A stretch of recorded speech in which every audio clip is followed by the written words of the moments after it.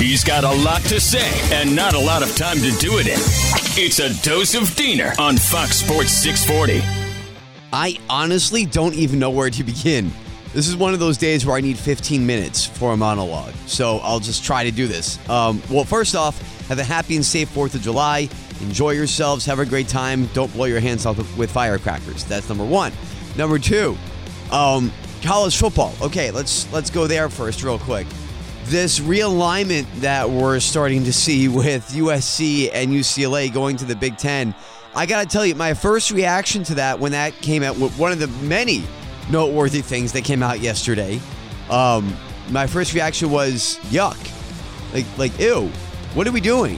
What's happening to the tradition and the pageantry of college football? Like, you're going to have USC playing against Purdue in October. You're going to have UCLA playing against Rutgers in New Jersey in November.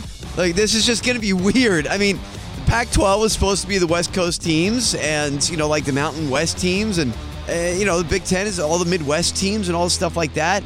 This is just, I don't know, man. Look, I get it. It's big money. Big Ten is signing a $1 billion TV deal.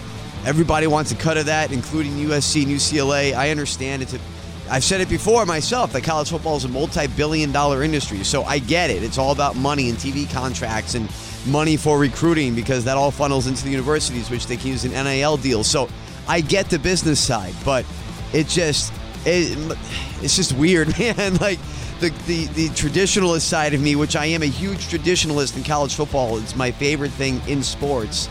So to see some of that kind of getting, I don't want to say torn away, but I don't know, maybe losing its purity. I know we'll get used to it and things will work out, and they always do, but I just don't want to end up seeing like the ACC and whatever's left of the Pac-10, or it will be the Pac-10, and whatever's left of, the Big 12 after Oklahoma and Texas leave. You're going to have like this NFC, AFC with Big 10 and SEC, and then you're going to have everybody else, and that's what I don't want to see happen in college football. So hopefully things kind of even out. We'll see how it all plays out in the next few years, but just a weird thought. Not a lot of time left, so I'll just wrap up with, obviously, Kevin Durant.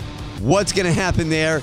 Everybody's minds were blown yesterday when his trade request came through. Is it the Heat? Is it the Suns? I don't know.